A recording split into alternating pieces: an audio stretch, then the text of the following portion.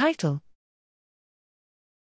Dopamine-dependent cerebellar dysfunction enhances beta oscillations and disrupts motor learning in a multiarea model. Abstract: Parkinson's disease, PD, is a chronic degenerative disorder of the central nervous system that affects the motor system.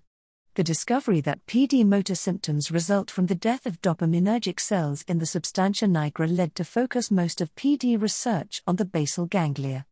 However, recent findings point to an active involvement of the cerebellum in PD. Here, we have developed a multi-scale computational model of the rodent brain's basal ganglia cerebellar network.